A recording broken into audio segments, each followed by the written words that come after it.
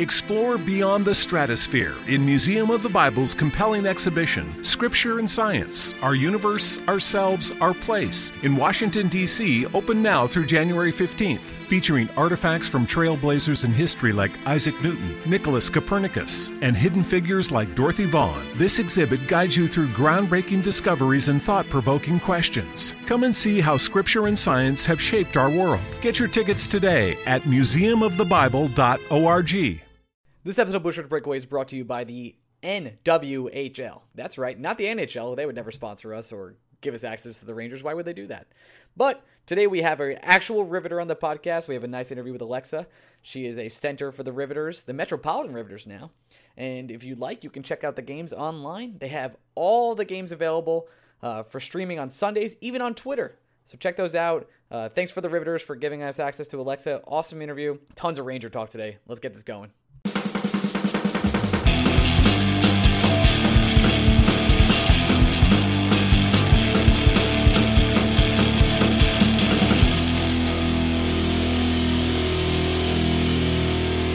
Hey, Blueshirts Breakaway fans, welcome to another wonderful, amazing 6-game winning streak week of the Blueshirts Breakaway. My co-host here, Gregory Kaplan. Say hello. Yep. That's it. The Rangers have won 6 in a row, and we've moved up only 2 spots in the Metropolitan division. The Metropolitan is brutal. We went through this before the season. What happens when you get off to bad starts, too? You put yourself in positions where you need to win. So we're even starting 6 off, games in a row doesn't get you right back off the ground floor. I'm happy. You know that, right? Like, I'm in a good place with this team right now. I'm here to rain on your parade. I'm ready for you to rain on my parade, but today I'm fighting you. Usually I'm like, yeah, Greg, you're right. Today, okay. I'm taking a stand. Well, I almost physically fought you on Saturday, so it's fine. I just said hello to you and you almost fought me. Okay. No, let's tell that story first. Okay. All right. Before we get into hockey, let's get into Greg losing money, which is really what everyone comes here for. Everyone comes to the podcast to know about Greg losing money. I think that's clear. Yeah, I do it often. Ryan, so we had our Brohegan weekend, which is 24 of us dudes total. It was like 27, fest. But yeah. We go to every I would say 6 months usually. This one was odd. This was like a full year in between trips. But usually we go to Mohegan Sun for a big weekend blowout. All of us have a good time, gamble lots of money, have drinks, hang out with the legend grandparents, Norm and Betty Cooper, who are just absolutely wonderful, lovely human beings. We've talked about them on the podcast before. They invite us to their house, this beautiful lake house where they don't really know us. They know Greg like a little bit, right? That's fair to say. But somehow they like feed us. I would say they know me pretty well now because every time I'm over there, I always spend like 2 hours just talking with them. Don't get me wrong. I've talked to Norm for maybe 10 minutes. I love the guy to death. But the fact that he invites 26 of us over and then he takes a picture with us, we brought a picture to hang in the house. It's like it's unreal. I couldn't explain it to anybody, but I'm doing it right now. So it's fantastic. Anyway, Saturday around 10 o'clock is when my buddy Jeff, who's been on the podcast, obviously, you know him. He's now the host of Devil's Advocate. Nice plug. Yeah, there you go. And that's what they call a native plug. That one was all by itself. There you go. We're at a blackjack table and we're getting absolutely hosed. And for some reason, we've discovered that we're getting beat worse when one of our friends comes up to us to say hello. This had happened 3 times before Ryan and Luis came up behind us. And Ryan and Luis both go as friendly as they could. Hey, how's it going over here? And Jeff just goes, get the fuck away from us. And I go, no, seriously, you have to go. Yeah, because And you guys like, okay. And literally as you were standing there, Jeff and I both had 20s in front of us. And as you guys were getting ready to walk away, the dealer hits 21. And Jeff and I just look at each other like, this is unfucking believable. It was the 4th time that had happened. I was just coming over to say hello, see how you were, and to see if you wanted to do like a little bit of Mohegan Live video. And then you were like, get the fuck away from me. I was like, okay, man. To be fair, I think Jeff was more aggressive than I was, but the sentiment was mutual. I get it. I'm not putting Jeff out on a corner because if he didn't say it, I would have. We got crushed on that table, I should say. But the 6 times we got crushed hardest, found a way to be each time one of our friends came up to us to see what was going on. And it was miserable. It was not fun. And I can't wait to do it again. That's an incredible story. You know what's not miserable? Winning 6 games in a row, Greg. Nice transition. Consume the pizza, my friends. Right. Papa John time is back. We have today we're going to talk about. They're losing so much money, that company. Look, listen. Okay, I'm going to do. I think I know we talk about doing podcasts on here a lot. We need to catch up. We need to catch up on those. By the way, we need to do World War II. Got to do Homeward Bound. Our dear friend Joe Napoli is very strong. He feels very strongly about the pizza model, and I need to bring him on. He feels so badly for companies like Papa John's and Pizza Hut. He's like, they're losing money, dude. You don't understand. Like, they're a cut, but he's serious. Anyway, Papa John's is not losing money, and he's raising the price on his employees all the time. I don't care. But we're consuming the pizza. Blueshirts is now our boyfriend. Jimmy VC has no teeth. Matt Zuccarello isn't going anywhere. Kevin Shattenkirk's a guy. Brendan Smith's never playing again. Nick Holden played okay. And Grabner lives empty goals. We're talking about that all today. Here we go. In a row. Also, let's just point out, the reason why Papa John's is losing money is because it's shit pizza. It's really not great. Good pizza. How are you selling Papa John's in New York? That always blows my mind. You're in New York. The best pizza in the world is here. Yeah. Well, look, there's good pizza everywhere. Every mom and pop pizzeria shop, even in Georgia, I could find good pizza, no problem. Well, I don't trust your taste. I didn't need to rely on Domino's or Pizza Hut or Little Caesars. You just go to any pizzeria. The pizza will be better. I promise you. They're not hard to find. They don't hide. Yeah. They're like Chinese restaurants. They're everywhere. 50% off. I don't get it. All right. Let's talk about our boyfriend. Okay. Pavel Buchnevich. Oh my God. The official guy of the podcast. Yeah. A little bit of guy on guy here. Love this dude. We had the privilege of going to the Bruins game last Wednesday at MSG due to our dear friend Diana, who's an original Six listener. Thank you, Diana. Appreciate you sending us there. And we got to see him on the ice in person. He looked like a totally different player, Greg. Actually, you know what? That's a lie. He's been this player the whole time. I was about to say he looked just as good when he was on the fourth line when they were playing the Arizona Coyotes. I got your back. Yeah, there you go. All right, it was coming. It was a long weekend. I know. And by the way, he looked this good when he was on the bench while Tanner Glass was playing last year. Yeah, with this season, we've talked about how Mika Zibanejad came out of the gate hot. We've talked about how impactful Kevin Shattenkirk has been on the power play and offensively for this team. I don't think there's been a better Ranger skater this season than Pavel Buchnevich. And I don't think that's exaggeration. You look at the numbers, and Buchnevich is creating the most opportunities, and I think his point expectancy is about a half point higher than the next highest player on the Rangers. Like, I think Pavel's is 2.92 and Mika's is 2.3 and change. Pavel's been the best Ranger, and it's not even close, which again makes it mind-numbingly stupid that a coaching staff decided to put this guy on the fourth line. It does feel really weird. And it makes benching him in the playoffs when we needed him most, like the offense he could have brung to the team, look even more ridiculous in hindsight. Did you make up a word? Which word did I make up? I did that a lot. Brung? I did brung? That's pretty good. I think you did brung. He brunked it, bro. Bring brung. Bring brung. Bring brung nice.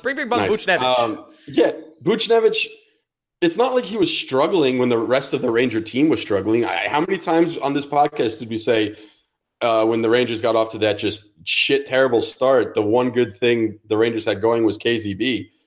And a big part of that was Zibanejad, but an equal part of that was Buchnevich at the start of the year. And yet the Rangers broke that line up to quote or try and spread scoring throughout the rest of the team. And somehow Pavel Buchnevich found himself on the fourth line and playing less than 12 minutes a night. And people were okay with it. How does that happen? I just don't understand. Like, the kid is a possible all-star. You know how it happens. I know exactly how it happens. I know exactly how it happens. Your coach is a moron. But anyway, Buchnevich, unbelievable. His move against the Bruins live in person was just high art.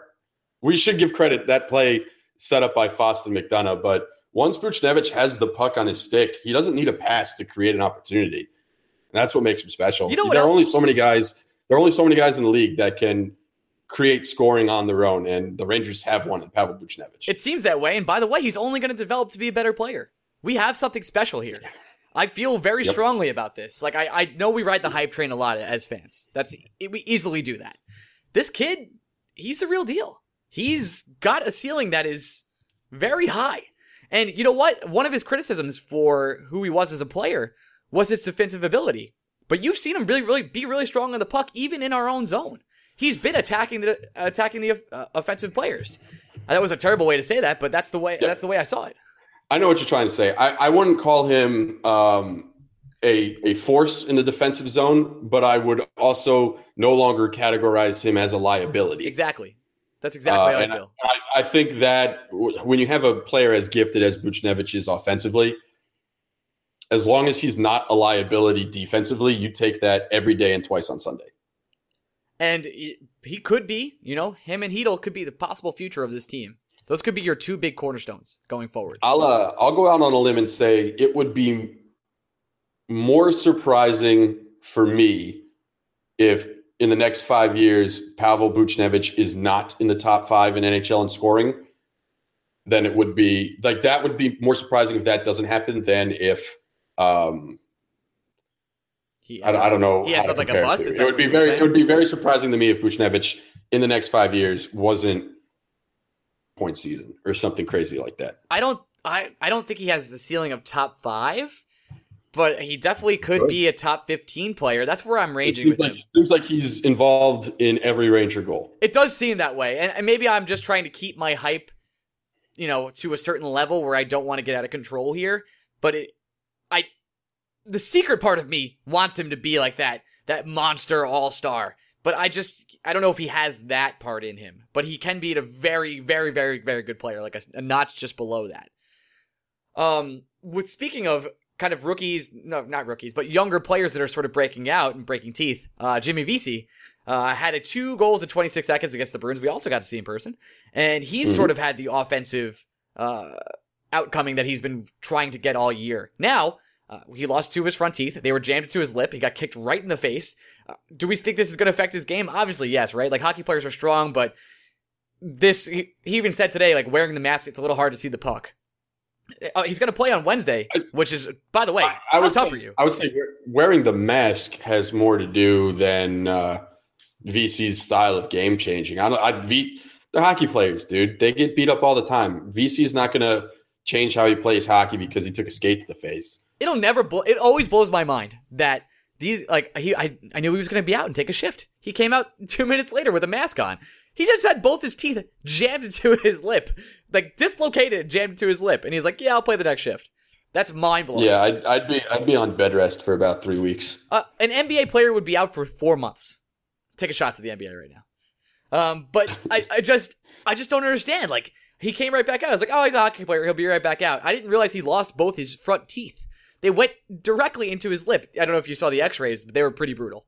So I did not see the x-rays. I wasn't looking for him either, though. I saw it. We saw it happen. We watched the game at Norm's. We saw it happen. I didn't need to see a replay of it. It was good. It was brutal. Definitely recommend if you haven't seen it, you can see the teeth in his lip through the x-ray. It's pretty, but he's playing on Wednesday. Guy's a monster. So he's really VC is another guy who's benefited from this coaching staff from just no longer jerking him around and just getting the ice time he deserves. He's playing on the third line. He's not being buried. And he's playing on the same line with JT Miller, who's been fantastic all season long. Even when Miller's not scoring goals, Miller has been phenomenal. And putting VC on the opposite wing for Miller has been great. Now, one would wonder, again, David Desharnais has not been bad.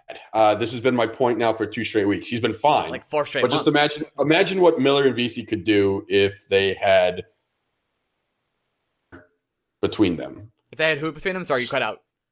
Just any other center. Okay. And any offensive center, because Desharnais is a solid 2-way hockey player that should be getting 4th-line minutes and playing on the Rangers' penalty kill, and instead the Rangers are expecting him to produce offensively. And to his credit, he is actually doing more than what I would have expected him to do. But it's just there's still untapped potential putting someone between Miller and VC, or just putting Miller in the middle and letting VC and a different winger play up on that third line. There's the thing that's most frustrating about this streak. Yeah, it's a 6-game win streak.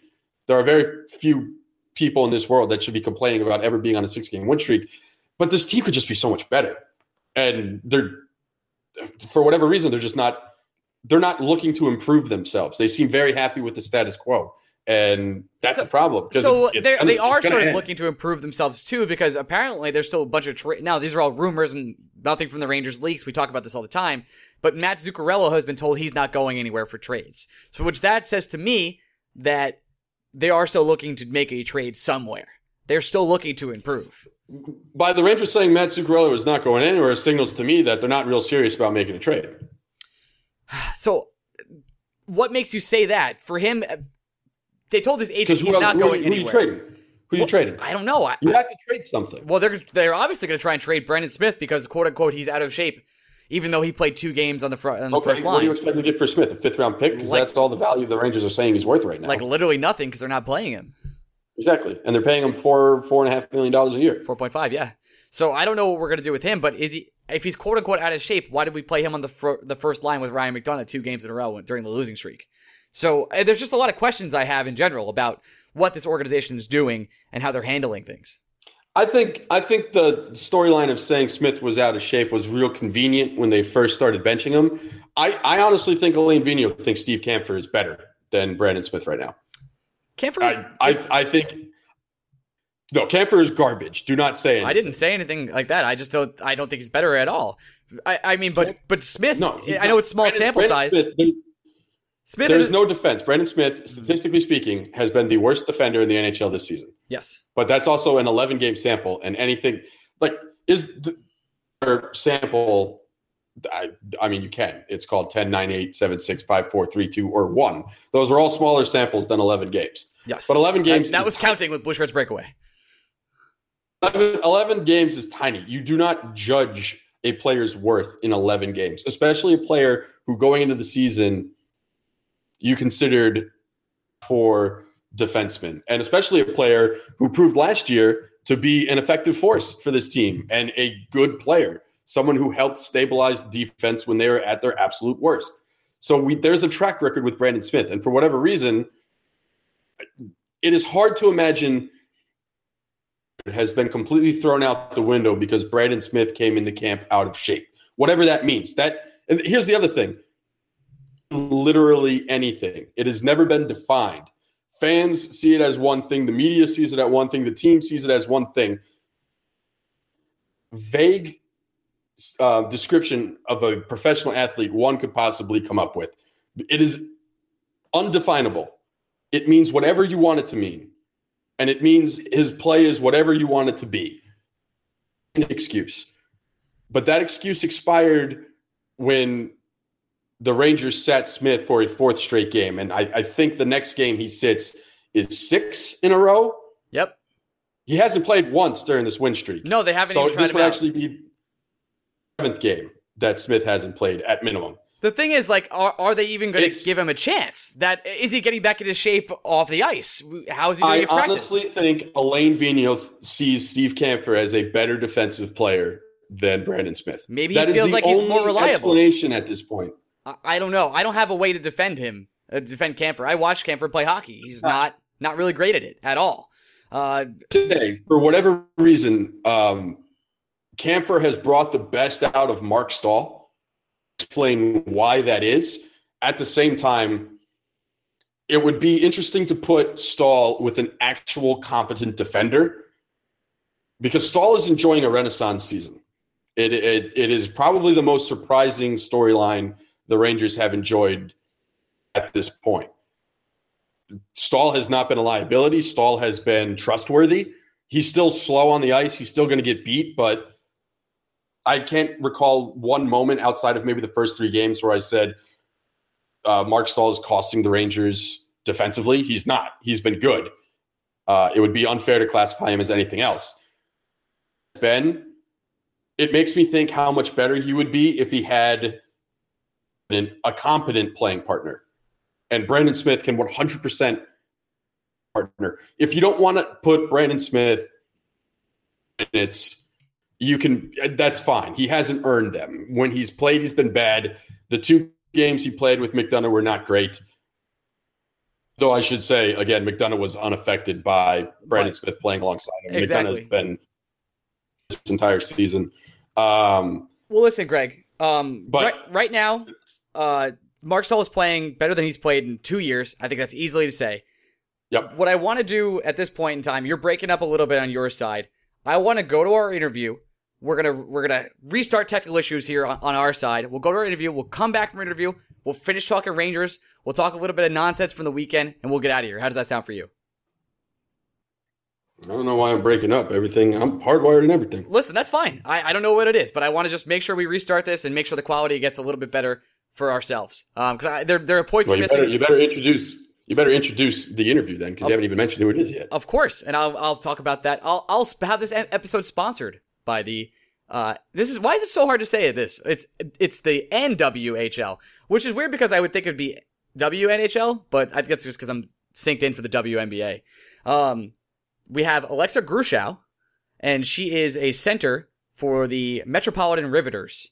She will be coming on to talk about her life in the NWHL and setting up and telling us about what it's like playing in the league, what it's like being player of the week, her sort of mental skills capacity, and what she does to get ready for games, and just generally what's it like being a dominant center. We have one of those, so we have another one coming on the podcast.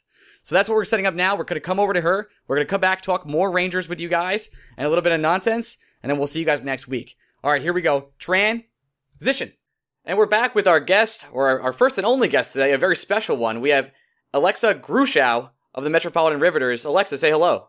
Hello, thanks for having me on here tonight. It's no problem. Seriously, thanks for coming on. I have a lot of different questions about life in the NWHL. What was it like when you first got into the league, and how long have you been playing in the league so far? Well, this is my second year. My first season was last year, which was the second season of the NWHL, and I joined immediately after college. I graduated in May 2016, and then I went to one of the tryouts in Newark, and that's where I got connected with the head coach, Chad Weissman, who was also the GM at the time. And we exchanged a couple of conversations back and forth, and he offered me a spot last year. So I took it, and then this year, after us Riveters had a pretty successful season, Chad contacted me in the spring and offered me another year, and again I took it, and this year has started off really strong, and I'm really enjoying it. What is the off season like in the NWHL? Because I know it's almost everyone plays on a 1-year contract. So did you have any idea of where you may be landing, if you were going to be able to stick in the league? What is that off season process like for you guys? Well, in the off season, everyone pretty much goes their own ways. Either people might go back home for the summer, or some people do stay within the area of the team, so that gives them a chance to train together or skate together. But other girls do go off on their own. I mean, I'm one of them. This past summer, I went back home to Pennsylvania, so I was training and everything on my own. So yeah, that's pretty much what happens in the off season. There's no like team events or anything like that, because with the 1-year contracts, you don't know who will be returning, and other people may just decide it's their time to retire, things like that. So the team isn't solidified year round. So that's why in the off season it's individual training until contracts start being signed, and then the season picks up in the fall. You won Player of the Week 2 weeks ago, is that correct?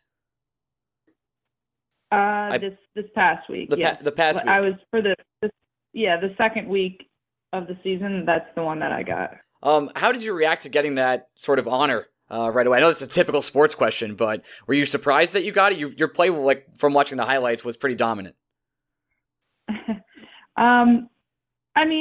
I feel like awards like that are always a bit of a surprise. You don't really go, into the next week or into when they're going to announce it thinking, this should be me. So it was a bit of a surprise. I was definitely humbled by it because of the amount of skill that we do have in this league. To be given that honor meant a lot to me, and definitely took pride in that. And my other teammate, Mia, had won it the week before, so then I was like, oh, that's awesome. Two ribs in a row. Hopefully we can keep this up. Right. Another question I have is, since the league is only 4 teams, like, is the rivalry way stronger? I know we just talked about everyone being on a 1-year contract, but you're seeing these teams way more often than you would, with a league that had more teams, I guess. So do you find yourself having rivalries more often than you wouldn't? For me, I feel like pretty much, all 4 teams are each other's rivals because it's such a small league. Whereas if we had, where in college you have, at least 8 to 10 or 8 to 12 teams in a conference, then yeah, you pick out maybe 1 or 2 rivals there. But with us only having 4 teams and seeing each team so often, it just seems, and also only having 1 game on the weekend, it just seems like every game holds a lot of weight, and what to expect from the team from seeing them so often. So I just feel like each team is your rival in its own way, depending on how the team tends to play, whether it's more physical or if they, have more skilled players. So I just feel like the rivalry is different for each matchup. Mm-hmm. You guys play in the Prudential Center this year. How has the move been for the team to move into an arena that is used also for NHL games? Because that seems like a big step for the league. Well, we don't permanently play off the Prudential Center rink. That was just for our season opener. So we permanently play. Sorry. Oh no, go ahead. Sorry, my bad. I was just saying that we permanently play out of the Barnabas Health Hockey House, which is connected to the Prudential. But we were on the big ice for our first game, our home opener. But home games from now on will be played on the practice rink at the Prudential Center. And for the opener, you did a back-to-back with the Devils, right? That's what happened? Correct, yes. Okay. So did the crowd end up showing up early for you guys and then staying for the Devils game? Yeah, there was a lot of people who did both. I believe that our attendance at the game came out to be about 2,200, which was awesome. Right. It was really exciting for us to get that many people there. It was a really cool feeling. I mean, you could feel the energy from the crowd, and they were lively and loud and enthusiastic, and it was in the big arena too. So we definitely were pumped up that game. Do you expect? Sorry. Go ahead, Greg. Oops. I was just going to say, you find yourself, when people think of the best American hockey player, they sometimes say Austin Matthews. They may have eyes on James Van Riemsdyk, guys like that. But I think it's safe to say Amanda Kessel kind of changes the game unlike any other American currently. What is it like playing with her on a daily basis? Well, I played with her for the season last year. And, it was awesome before that season. I didn't know her. I had never met her or played either with her or against her. Like, even in college stuff, I never played. I went to RPI. We never had a matchup against Minnesota. So I had never even really seen her play except, maybe games here and there on TV with the U.S. team. But she's great. She's a hard worker. She never stops. Off the ice, really great person, very nice, personable and outgoing. So, I enjoyed getting to know her, and I wish her the best of luck coming up in these Olympics. I think she'll be able to produce a lot out there. How much better than Phil is she? I'm going to say she's the best, Kessel. Wow. Breaking news. Speaking of the league itself, do you kind of expect the league to grow and add more teams as the years come, especially since it's such a young league? That's what we're all hoping for. Obviously, that is a goal down the road, whether it's a short-term or a long-term goal. That's what we ultimately want to do. We want to build our league, expand, stretch our borders, across the U.S., so that is something that's constantly being worked on and planned for. So we definitely hope to see it in the near future. How important is it for the league that while the NHL isn't going to send players to South Korea, the NWHL can kind of seize the opportunity and really put their stamp on the South Korean games and show that what the product is back here at home. How important are these games coming up, do you think, for the league? Sorry, I didn't hear that. I didn't catch that last part. Oh, it was just how important do you think these Winter Olympics coming up are for the NWHL? Because unlike the men, the best women from Canada and the U.S. will be playing in these games. Right. Well, it's just very important for women's hockey in general, just showcasing the skill and ability and talent that is within the women's hockey community. But specifically for the NWHL, it's doing the same thing. A lot of the members of the women's team played in the league last year. So it's showing, this is what the best players in the U.S. have to offer, but it's also showing this is what players, the best players or just players in general in the NWHL have to offer. This isn't just solely, what the Olympic team is showing. It's what our league is showing. These girls were members of our league, and it just kind of, they connect to one another. The league connects to the Olympics, and then just the women's hockey community in general. We're always trying to, showcase how much women's hockey is growing and how it continues to develop from Olympics to the pro league all the way down through youth hockey. So, obviously, I would think the Olympic team is your long-term goal as well, right? Have you been invited to any camps yet? No, I mean, just back with the national development camps when I was a teenager. That was my only ever involvement with the U.S. programs. How would one go about getting an invite to a team like that? Do you have to know the coaches? What's your inside route to becoming part of the U.S. national team? I would say, there's a number of ways, you could kind of get scouted in a way or picked out, whether it's in, when you're younger, when you're 18 years old or younger, or playing in college, girls get contacted, or, possibly even playing in the NWHL if you're showing that you have potential to be one of the best girls in the country, then I'm sure you'll get noticed and someone will be reaching out to you about it. You mentioned being from Pennsylvania. Does that make you a Penguin fan or a Flyer fan? Because that could change the tone of our conversation. This is really tough for both of us. There's no good answer, so go ahead.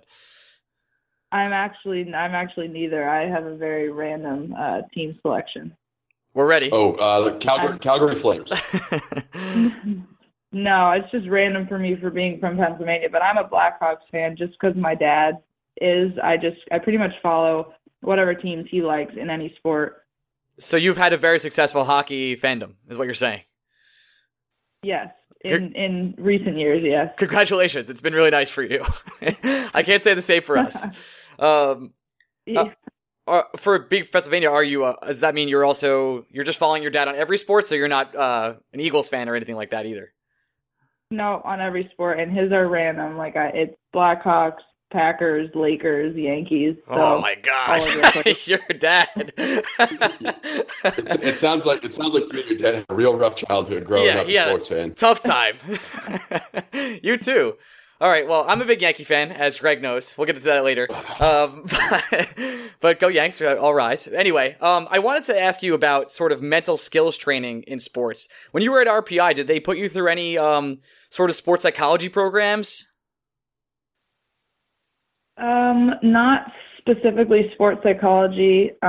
We had a couple, I would say, like team event type things where we had speakers come and talk to us. We had a nutritionist speak to us. We had it was a group came in and we kind of worked on learning about different personalities and how to, speak or react or communicate with all the different personalities. So it's sort of a team bonding and kind of just an understanding experience, but specifically sports psychology, none that I recall, no. That always surprises me. I worked with West Point Military Academy athletes for a while, and we had a whole staff, Center for Enhanced Performance over there, and I'm always shocked when other colleges don't have that sort of program. So I always like to ask that question of what you kind of went through mental skills-wise. How do you stay mentally tough on the ice? So what do you meditate, or does it just come naturally for you? What's your how do you get ready for a game? Well, you did mention meditating. I've recently, within the past year or so, have been exploring meditation, but not specifically for hockey purposes. I don't do it with the sole purpose of, preparing me for athletics. It's just, just kind of a personal decision. But I think when it comes to hockey, I think for me, it's just always been just naturally there for me, naturally internalized that, I'm gonna be aggressive. I'm gonna go out there, work my hardest. For me, I just don't see any other way of doing it. So I just am lucky that I do have that natural internal motivation that I can use every time I step on the ice. You mentioned going to RPI. That's my neck of the woods. I live like 15 minutes from campus. I think when people think of college hockey, they don't immediately think of RPI, but RPI probably second best program in New York State, you think? She's going to say first, by the way. Setting her up. In New York State, you said? Yeah. The first two that always come to mind for me are Union and RPI. Well, I mean, Clarkson, they have a strong program they've had for a couple of years now. And also SLU, they've been pretty solid the past couple of years. Let's see, who else is in New York? That's all Colgate, I can think. I just think it's pretty good. Yeah, Colgate. Yeah, I forgot about them. Yeah, they've really turned things around in the past couple of years. They've been doing well, but yeah, the big one I think of is Clarkson. I mean, they're always good. They always have a lot of big players on their team, and they're definitely a tough opponent. Here's a silly question that I should know because I prepped for this interview, but I don't. Where can we watch the Riveters? You can watch the Riveters on the NWHL website. Every game is streamed live, whether it's through the program we use on the website, which is Cross Ice Pass, or there are a number of games that are called the Twitter Game of the Week, and they're actually live streamed on Twitter. And then you can find all this information on the NWHL website. Okay, awesome. Greg, do you have any more hockey questions before we wrap this thing up? If you had to think of one player in the NHL that you model your game after, who do you think is the Alexa Gruschow of the NHL? Gruschow. See, I'm the one messing it up today. Okay. I don't know if I can think of someone that I'm most similar to, but just someone that I like watching and that I kind of idol is Jonathan Toews. Not just because I'm a Blackhawks fan, but I think he's very consistent all over the ice in every zone. I guess I do try to model him, me being a center as well. He obviously produces on offense, but he also takes care of the defensive zone, and he does his role well, being that third defender down low in the defensive zone. So I just think he's a smart player. He's a playmaker, but obviously he can also put the puck in the back of the net. Definitely a hard worker. So that's someone that I pay a lot of attention to. Well, it sounds like the Rangers could use you then. Yes, for real. A defensive center. Wow, incredible. Before we let you go, we asked this question to everybody. It's kind of a nonsense question that's very popular on the internet. You've probably answered it before. Do you think a hot dog is a sandwich? I don't think it is. I just think a hot dog kind of has its own category to itself. I just wanted to welcome you for being the official player of this podcast now. Thanks for being on Team Ryan. I really appreciate you. Hopefully you can be a recurring guest when you guys go to the playoffs and obviously win the cup. So I'm all Team Alexa now, so just wanted to throw that out there. Yeah, I don't know. It's Alexa. It's a sandwich, though. You know that, right? Like when you think of a sandwich, the properties that make up a sandwich also make up everything that includes a hot dog. No. She said what she said. Alexa, thanks so much for coming on. Hopefully we can make it out to a game this year. Yeah. Sorry. Hopefully we can make it out to a game this year. You guys play on Sundays or Saturdays? The majority of our home games are Sunday afternoons. Okay, great. And you guys play off the Prudential Center, right? That's what you said before? Yes. All right, so you guys could probably go out there and find tickets for the Riveters if you guys are interested in going. Do you want to plug your Twitter or anything else before we get out of here? Sure. I mean, my Twitter is just my full name, so Alexa Gruschow. Wonderful. All right, so you can find Alexa there. Alexa, seriously good luck this upcoming season that you're already playing in. Keep us updated. I'm sure we'll be watching, and hopefully you guys bring home the cup. Sounds good. Thank you so much for having me. Hopefully I'll see you at a game this year. Definitely. Thanks, Alexa. Take care. Bye-bye. And we're back. Thanks so much for Alexa for coming on. Awesome interview. So glad she agrees with the True Hot Dog Club. Glad to have her on as the official women's hockey player of the Blueshirts Breakaway. Greg, how would you enjoy that interview? She's young. She'll get wiser with age. You think so? I don't think so. She's already right, Greg. She doesn't need to be wiser. No, I mean, she's not, but it's fine. I just love that she subscribes to the Ryan Mead path to fandom, which is just pick all the really good teams and be fans of them. Oh, or the path to fandom, which is follow your dad and then eventually branch out on your own. But it is funny, though, outside of the Blackhawks, like the teams, it is always funny to me to meet Packer fans because it's like, I get it. You want to be a team of a very successful football team, but you don't want to be a fan of a team that is too successful. Like that's the only difference between the Patriots and the Packers. Like the Patriots win Super Bowls, the Packers get there. Yeah, you're right. Aaron Rodgers only won one. Yeah, so it's like you won your title, but you don't want to. You want to be a fair weather fan, but you also want to work for it a little bit. I guess it's just so easy when you're a fan of the Yankees. 26 rings, just like name them all off. She is too. I know, me too. Jeez. All right, so let's get back to the Ranger talk before we head on to some nonsense here. Let's talk about how you can't root for Rick Nash. Okay, let's go to Rick Nash right now. I can root for Rick Nash, Greg. Yeah. And let me tell you why. No, you can't. You sullied him, and I'm not letting you do it. I didn't sully him. I was just asking the question, is he a true all-star on this team? He doesn't score the goals that he needs to. He does facilitate the offense otherwise, but there's only one season where he was truly a dominant scorer for us. And I'm not saying he doesn't facilitate offense. I never said that. Go on. It sounded like we should...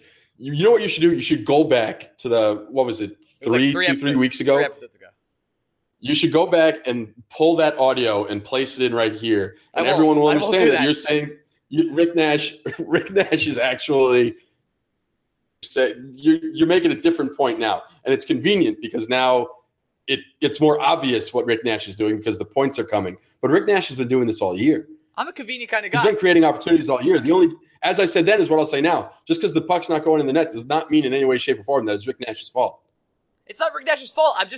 I'm so scorned from, this is exactly what I said 3 weeks ago. I'm so scorned from Rick Nash of not scoring in the big moments that I kind of place that image I have of him in my head on him in the regular season when he's performing. That's all. That's what I have against Rick Nash. I can still root for Rick Nash. I still like Rick Nash. It's not that I think he's a bad player. It's just I think he could have been more as a player. That's all. Is it so wrong to expect more out of your superstar? Well, that's the thing. Why is he a superstar? Why was Rick Nash cast as a superstar? He's always been. That's why we traded for him. He was a superstar. By the way, got Pavel Buchnevich in that trade. That feels good. Right. That's forgotten. The third-round pick that became Pavel Buchnevich. I think the characterization of Rick Nash as a superstar has been the problem from the get-go. I don't think Rick Nash was the best player on some pretty bad Columbus Blue Jacket teams. I don't know if that necessarily makes him a superstar. Would you call Jose Bautista a superstar? I would say there was a time he was a superstar, yeah. I think so. You would say there was a time Jose Batista was a superstar. I think he had 2 years of superstardom, yes. You sure? Yeah, I'm positive. He ran that team. I think... He put that team on his back.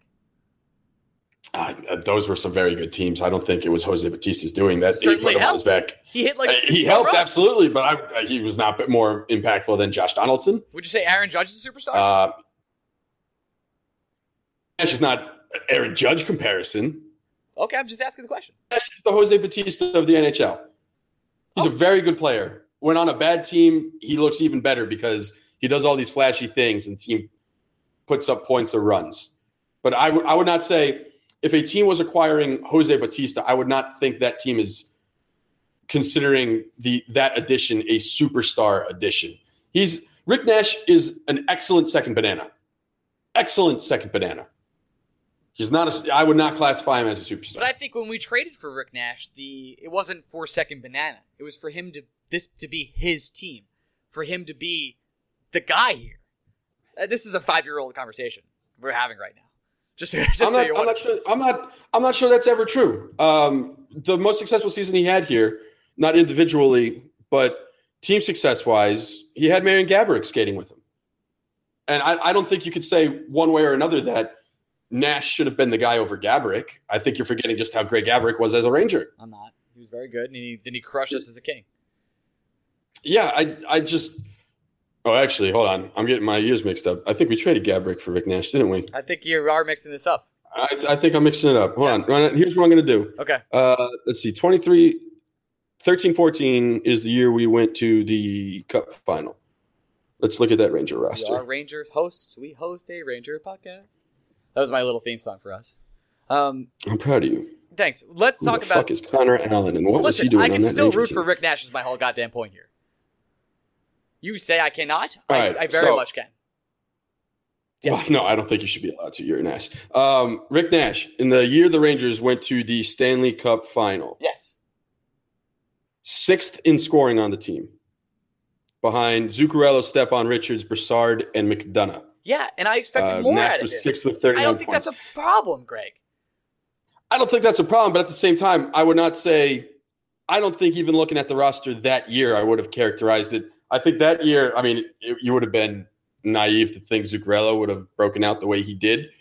But I think the veteran presence on that team started and ended with Brad Richards. I think Richards was a more important Ranger for that team than Nash was. I would say the same thing about maybe not Brassard, but Stepan was the young guy. Looking at this roster, I would say if you asked the Rangers, gun to their head, who the star of their team was, I'd bet you they'd say Brad Richards, and they wanted to bring in Rick Nash to complement what Richards was doing. Brad Richards down the middle was somehow at the end of his career then.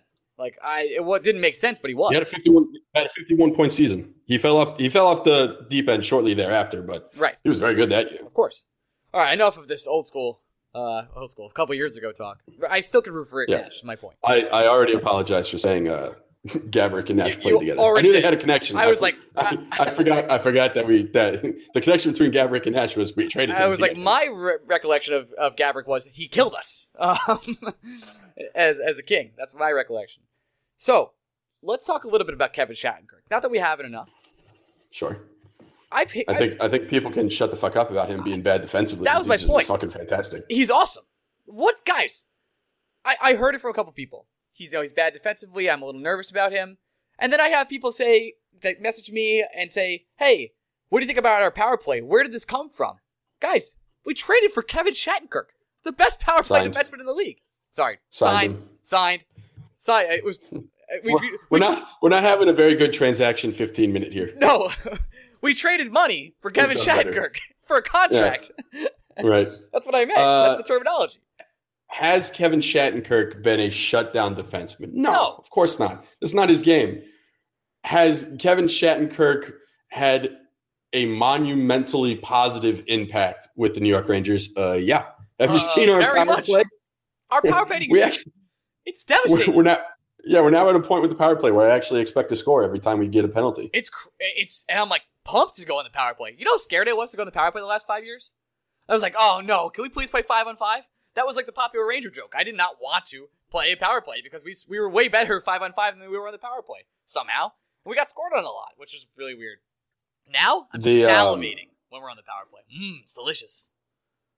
Just unbelievable. The pass that he had to set up the Nash power play goal. No, it was Buchnevich's power play goal. The cross ice one? The 1-2-3. Yeah, that's Shaddy wasn't even the primary assist, I don't think. No, but he sees the ice better than anyone else. He sees it differently. It's almost like he removes the sticks and only sees bodies and somehow navigates pucks through people that Ranger power play quarterbacks haven't been able to do before. It is a work of art. And anyone that is having a problem with anything Kevin Shattenkirk is doing defensively, which, by the way, is Shea Shattenkirk pairing has been fantastic for the most part. I still think, again, Shattenkirk would be better used paired with McDonough, but I cannot complain about his pairing with Brady Shea because those two have worked beautifully together, and I think it's making Brady Shea a better hockey player. I totally agree, and I actually want to make this point. There's a reason we haven't said Nick Holden's name on this podcast, and that's because he's been okay this last week. McDonough. You know what Nick Holden? You know what Nick Holden has played like? What? He's played like a third pairing defenseman, a competent third pairing defenseman. Ryan McDonough makes him that. Right. He's that good. In no way should Nick Holden continue. As good as Nick Holden has been, it would be irresponsible to continue to play him on a top pairing defensively. However, Nick Holden has played well enough where it shouldn't be a slam dunk every night for him to be a healthy scratch. The Brandon Smith problem is no longer Smith should be playing over Holden and Kampfer. It is now Smith should still absolutely be playing over Kampfer, but it is honestly hard to make an argument to remove Nick Holden from the lineup on a nightly basis. And I say all that with the caveat that I think Smith should be playing over Kampfer, and I would still prefer Pionk, Graves, D'Angelo playing over Holden. I really hope that Graves comes up one day and just rips it up. That's like, I think he's our next boyfriend. I hope he is. I don't know if he's ever coming up. Yeah, I don't think he's ever going to be. The next man up still feels like D'Angelo. The next man up after that still feels like Pionk. Well, D'Angelo, I don't even know. I'm a terrible host. I don't even know what he's doing in the AHL right now. Is he playing well? I have no fucking idea. Yeah. I think the overwhelming vibe is he's fine. That's not good, Greg. He's got to be good.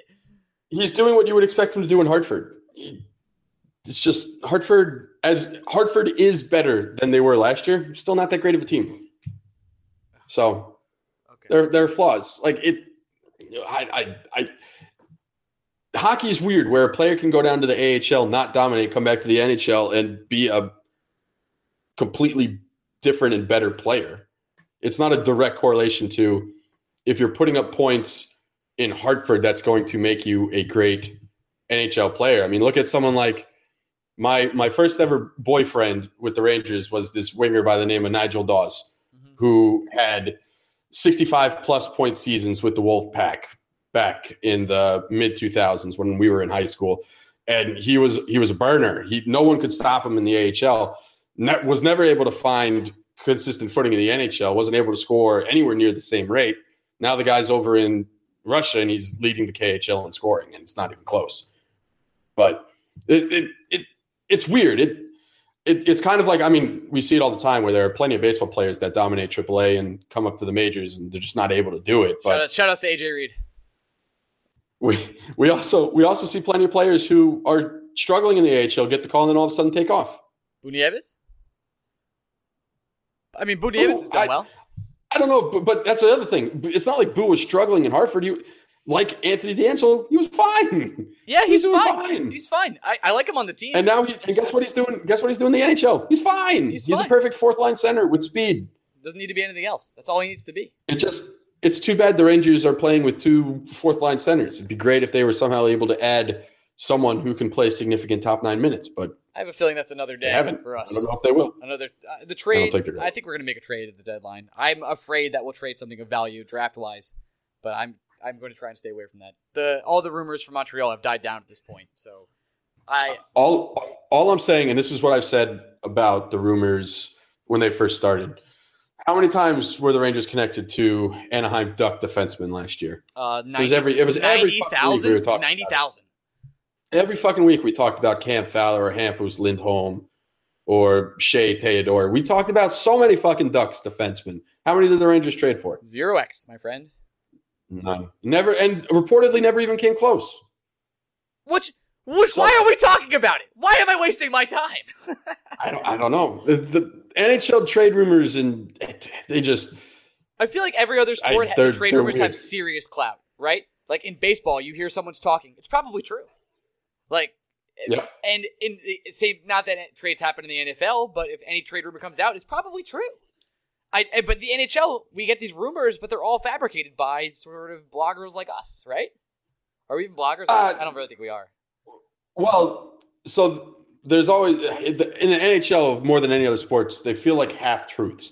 The truth is the Rangers sent a very large contingent to the Predators game, and in that contingent was Glenn Sather and others. That is 100% true. What no one was able to figure out is why they were there, and that's where the speculation, false end of the story is. It is safe to assume the Rangers were looking at Alex Galchenyuk, but we don't know. It's safe to assume that the Rangers, in order to get someone like Alex Galchenyuk, they would have to trade someone like Matt Zuccarello. That doesn't mean the Rangers would ever do that trade, but you are connecting the dots in an appropriate manner. I guess you are. We just never know what the Rangers are really doing. We knew the Rangers were there. We don't know why the Rangers were there. Yeah. The Rangers could have been there for a number of reasons. Maybe there's a nice strip club out where they were in Ottawa. Well, and they were in Montreal. I guarantee there was a nice strip clubs there. It's Montreal. Yeah. It's I know for a fact. Not for a fact. I guess I've never been. Just saying. Maybe it is. You can make the conclusion that the Rangers were there to scout Alex Galchenyuk as accurately as you can make the conclusion that Glenn Sather just wanted to see some booty. the mental image of Glenn Sather being like, let's go to Montreal. Hey, to scout the players? No, I want to see some booty. Like, the mental image of that conversation is incredible. That's a podcast interview I would love to have with Glenn Sather. Glenn, you went to Montreal to scout Alex Galchenyuk. Did you also see some booty while you were there? Glenn, you've put together Stanley Cup winning teams in Edmonton. You've traded and have been connected to players like Mark Messier and Wayne Gretzky and Paul Coffey. How much booty do you like? What's your kind of booty, Glenn? do you, Glenn Sather, but donk-a-dunk? Yeah. What? And bump. Yeah. Do you do those things, Glenn? And if you do, are you interested in trading for those also? All right. Glenn, what is your biggest career highlight? Is it winning those cups with the Edmonton Oilers, or is it club super sex? Glenn, what's your number one booty prospect this year? Okay. Glenn, what is your top 5? And I'm not talking NHL players. Yeah, give me the real deets. Glenn, I can't do this anymore. Glenn, are you a Destiny guy, or are you more Sapphire? Right. Glenn, is it come natural for you? Or are you more of a artificial medicine kind of guy these days? Glenn, can you answer for us once and for all? Is there no sex in the champagne room? I feel like you know, Glenn. And it's fine. You don't leak things, Glenn. But just this one time for Blueshirts Breakaway, the number one Rangers podcast, maybe you can give an insight to your booty prospecting. All right. There's a path I didn't expect. I did not expect to go on the Glenn booty train. But I'm telling you, Glenn Sather, he only goes to scout the booty. And that'll be new. Now, I think it's safe to say anytime we bring up Sather, henceforth, Booty Sather. Oh, Booty Sather. And whenever now Glenn gets spotted anywhere else, it's hashtag Sather. Scout the booty. That's it. That's it. Glenn spotted in Anaheim. Hashtag Scout the booty. We're getting ready to send out our stickers to our Patreon subscribers currently. We are. I can already guarantee you the second batch has Glenn Scouts the booty. Booty Sailor is going to be heavily featured in our next round of stickers. Absolutely. Thanks so much for all our Patreon supporters again. That was amazing. All right, let's talk about a little bit of. We're done with the Rangers for today, are we? Oh, actually, let's do our segment. We missed a segment, my friend. Yep. The upcoming holidays. Oh, this week. And but we're previewing all the games. Just to recap, our Rangers segment. Pavel Buchnevich, official guy of the Blueshirts Breakaway. Yep. Kevin Shattenkirk, better, shut up. Rick Nash, you're not allowed to. Ryan is not allowed to root for him, and you're not allowed to hate him. You, as in the listeners. Yep. Steve Kampfer still shouldn't be in the lineup.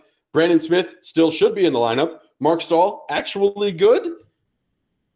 Nick Holden, actually not the worst. And that I would say is our. Oh, wait, hold on. Oh. No, I came up with a theory during our game on Saturday that you and I talked about. Okay. I am now convinced that the reason why Alain Vigneault is hard on David Desharnais is not because of anything David Desharnais has done. It's just when Alain Vigneault sees Desharnais on the ice, he forgets that it's not Martin St. Louis. And that's a good theory, Greg. And that's because of the height, right? Right. It's the height. It's the head shape, the height, the ability to shoot from a corner and miss. When you do a quick take to the game and you see someone of that size without long hair on the ice, I'm like, wait, it's not St. Louis. I don't know. My head is playing tricks with me.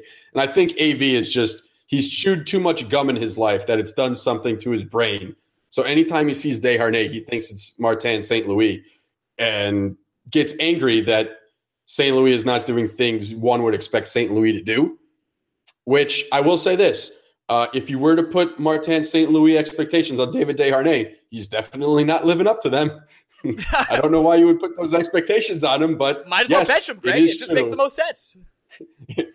Yes, it is true. David Desharnais is not Martin St. Louis. So Alain Vigneault strikes again. And I think what we're really trying to say here is we crack cases on Blueshirts Breakaway. We really dig into the analysis, and we find things like Glenn loves booty. And that Glenn loves booty, and Alain Vigneault thinks David Desharnais is actually Martin St. Louis. We've really done all the investigative reporting we could ever do in this podcast. Let's end up here. What we haven't figured out yet is Steve Kampfer. That one is still a mystery to us. Special K, you mean? That's his new nickname. Are you in with? You're not down with Special K? No, I'm not, because I feel like that has a real negative connotation on Special, and I don't like that. He's a special guy. He's a good player. He's he's special to AV. You like the spin zone? You're trying. I'm gonna let you have it. I don't want to peel back the layers of that onion. I'll just spin. Yeah. Well, anyway, next to our next segment, upcoming schedule and games here and national holidays that go with them. November 15th, we are at Chicago for another game without Sam Rosen. That kind of makes me sad, to be honest. It is National Clean Out Your Fridge Day. When's the last time you cleaned your fridge, Greg? I never have enough things in my fridge where it warrants cleaning. I feel like I put too much in my fridge and everything goes bad, and I don't eat enough. Like, I gotta be better at managing food. I just love food. I have too much of it, and I always end up eating out. I'm definitely not the same way. This isn't for everyone out there. The eggs are eaten before the expiration date. The milk is drank before the expiration date. Jelly never goes bad. The spaghetti sauce is done. The most basic. Yeah, cheese doesn't, American cheese doesn't go bad. Nope. I don't think. So, listen, everyone, this isn't for everybody. If you're out there and you had to clean your fridge in 3 months, just do yourself a favor. It feels so good when you do it. Friday, at the Blue Jackets, it's Little Mermaid Day. Did Disney buy that? I don't understand. Is that great marketing? Because now on Friday on Twitter, everything's going to be Little Mermaid, great right? Marketing? I don't know. Will it? Will people realize it's Little Mermaid Day? Because I feel like couldn't Disney just choose any day as Little Mermaid Day? It's not like people fucking fact check this shit. I know, but on Twitter, if it's National Anything Day, everyone tweets about it. So maybe Little Mermaid Day. Watch out for Little Mermaid tweets on Friday. They're going to be huge. No, but that's my point. If Disney was just sitting around on a Thursday, not having paid for a national holiday, and just goes, today we're going to decide it's Little Mermaid Day, and our entire Twitter feed is going to be Little Mermaid. It doesn't matter, right? They automatically cause trending, without doing anything. Right. So why spend the money? Because we figured out that it costs money. It does. To get these national holidays recognized. Why spend money on something you can just do whenever the fuck you want? I don't understand. That being said, they just announced the live-action Lion King movie with this cast that is out of this world. Dope cast. I wonder if The Little Mermaid is next. That's a good question. I think they're gonna do live action everything for Disney movies, and I'm not sure how I feel. I don't know. Mermaid movies, hot take, overrated. All of them. They all suck. Is there another mermaid movie? What's another mermaid movie? Name one. I feel like there has to be other mermaid movies. The fact that we don't know the names of them is why they suck. Okay. Sunday versus Senators at home. I love a Sunday night game, 7 o'clock. Don't have to watch football ever again. It's National Blow Your Bagpipes Day. Oof. I love a good bagpipe, Greg. And I just something about bagpipes that make me feel all warm and fuzzy inside. It's probably the Irish part of me. And that's it. That's our analysis of the game. I think we'll go 2-3. Hold on. Now, aren't bagpipes Scottish more so than Irish? I'm Scottish too. Both my parents are adopted. I'm looking. All right. Bagpipes, Wikipedia. Definitely Scottish. I think. Yep, Scottish heritage, buddy. Oh, Irish took it too. It's fine. Learn your fucking heritage. I think we beat the Blackhawks, we lose to the Blue Jackets, and we beat the Senators 2 out of 3. That's my prediction. I don't know. I don't make predictions anymore. That's fine. You're done with those. That's just my prediction. Let's talk about your little conspiracy theory about the Mets and get the hell out of here. Let's do it. So last weekend, the Mets had a team wedding, basically. Travis d'Arnaud got married. Congratulations to TDA and his lovely wife. Many years of happiness, yada, yada. Anyway, obviously, if a teammate is getting married, a lot of teammates and ex-teammates will be at this wedding. My internet research has shown, first of all, Eric Campbell, former Met great, who I probably have griped about more so than maybe any other non-Harvey Met on this podcast, was at the wedding. Good for him. He got an invite. Matt Harvey also at the wedding. Addison Reed was at this wedding, even though he got traded midseason. Jacob deGrom, obviously there. Kevin Plawecki, TDA's partner in crime, was there. A lot of prominent Mets there. Jacob deGrom, did I already say him? I'll say him again because he's that important. However, speaking of important, while deGrom, Harvey, and Zach Wheeler are at this wedding, Noah Syndergaard is not. Now, I've been doing some internet research, and I haven't been able to figure out if Syndergaard had previous engagements this weekend that he couldn't make it. I follow both Syndergaard and his lovely girlfriend, Alex Cooper, on Instagram. And it's not like there were couple pictures from the weekend, so I can't positively say they were even hanging out together. But I find it alarming that almost every significant member of the Mets pitching staff is at this wedding, except for Syndergaard. I would have expected. What is your Syndergaard takeaway from this? My takeaway is, I think my biggest takeaway is honestly, if TDA had this wedding last offseason, there's no way Harvey would have been there because Harvey would have thought he was too big. Right. It sucks. He feels like he needs to keep his friends in baseball. That was my number one takeaway. Basically, I could make any situation about Matt Harvey a negative, and I can do it no problem. Yeah, well, you hate Matt Harvey. It's not that hard to do. My other takeaway is I'm worried that Syndergaard, my initial gut reaction is I'm worried Syndergaard thinks he's bigger than the team. Oh, no. That's my biggest fear with any of my favorite players. But it's also just possible, because Conforto was at the wedding, and Syndergaard and Conforto are tight. So I feel like if Conforto was going, Syndergaard would have gone, which leads me to think Syndergaard must have had some other commitment already on the books. It must have been family related because it's not on. Gun to your head. In picture form. Syndergaard and Met for life? Gun to my head, no. Okay. All right. Just because pitching's expensive and pitchers break. If you put a gun to my head after 2013, would Matt Harvey be a Met for life? No, I would have said no to that. You would have said no. I know you would have said no. I don't know. I like giving out long-term contracts. He's only done it. The only 4-year contracts he's given out as a Met general manager. Curtis Granderson? Yoenis Cespedes, David Wright. And those are your 4-year plus contracts Alderson has given out. And Alderson, I bet you, if Alderson ever writes a tell-all book about his tenure as Mets general manager, he'll be the first one to tell you that the David Wright contract was less about thinking Wright will be a good player for the length of his contract and more, he's David Wright. He's earned this contract. Met fans will revolt if David Wright is no longer a Met.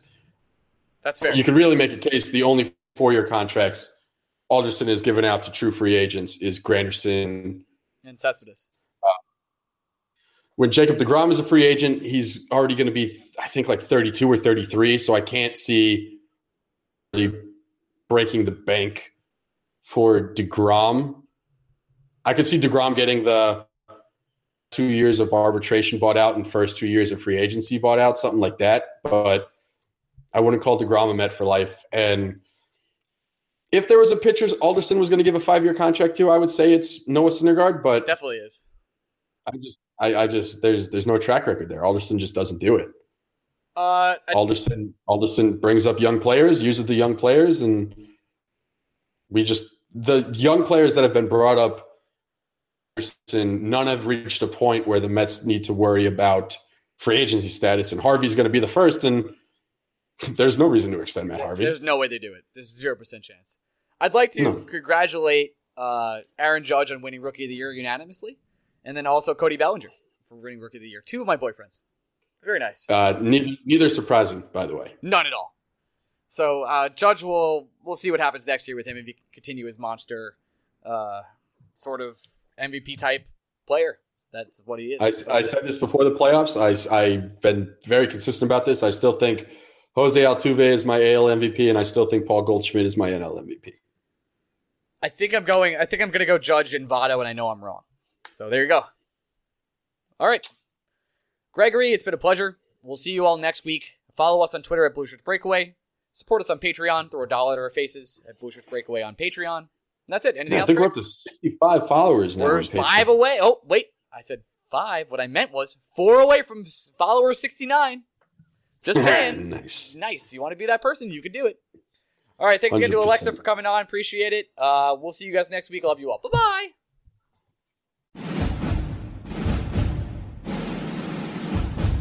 Thank you.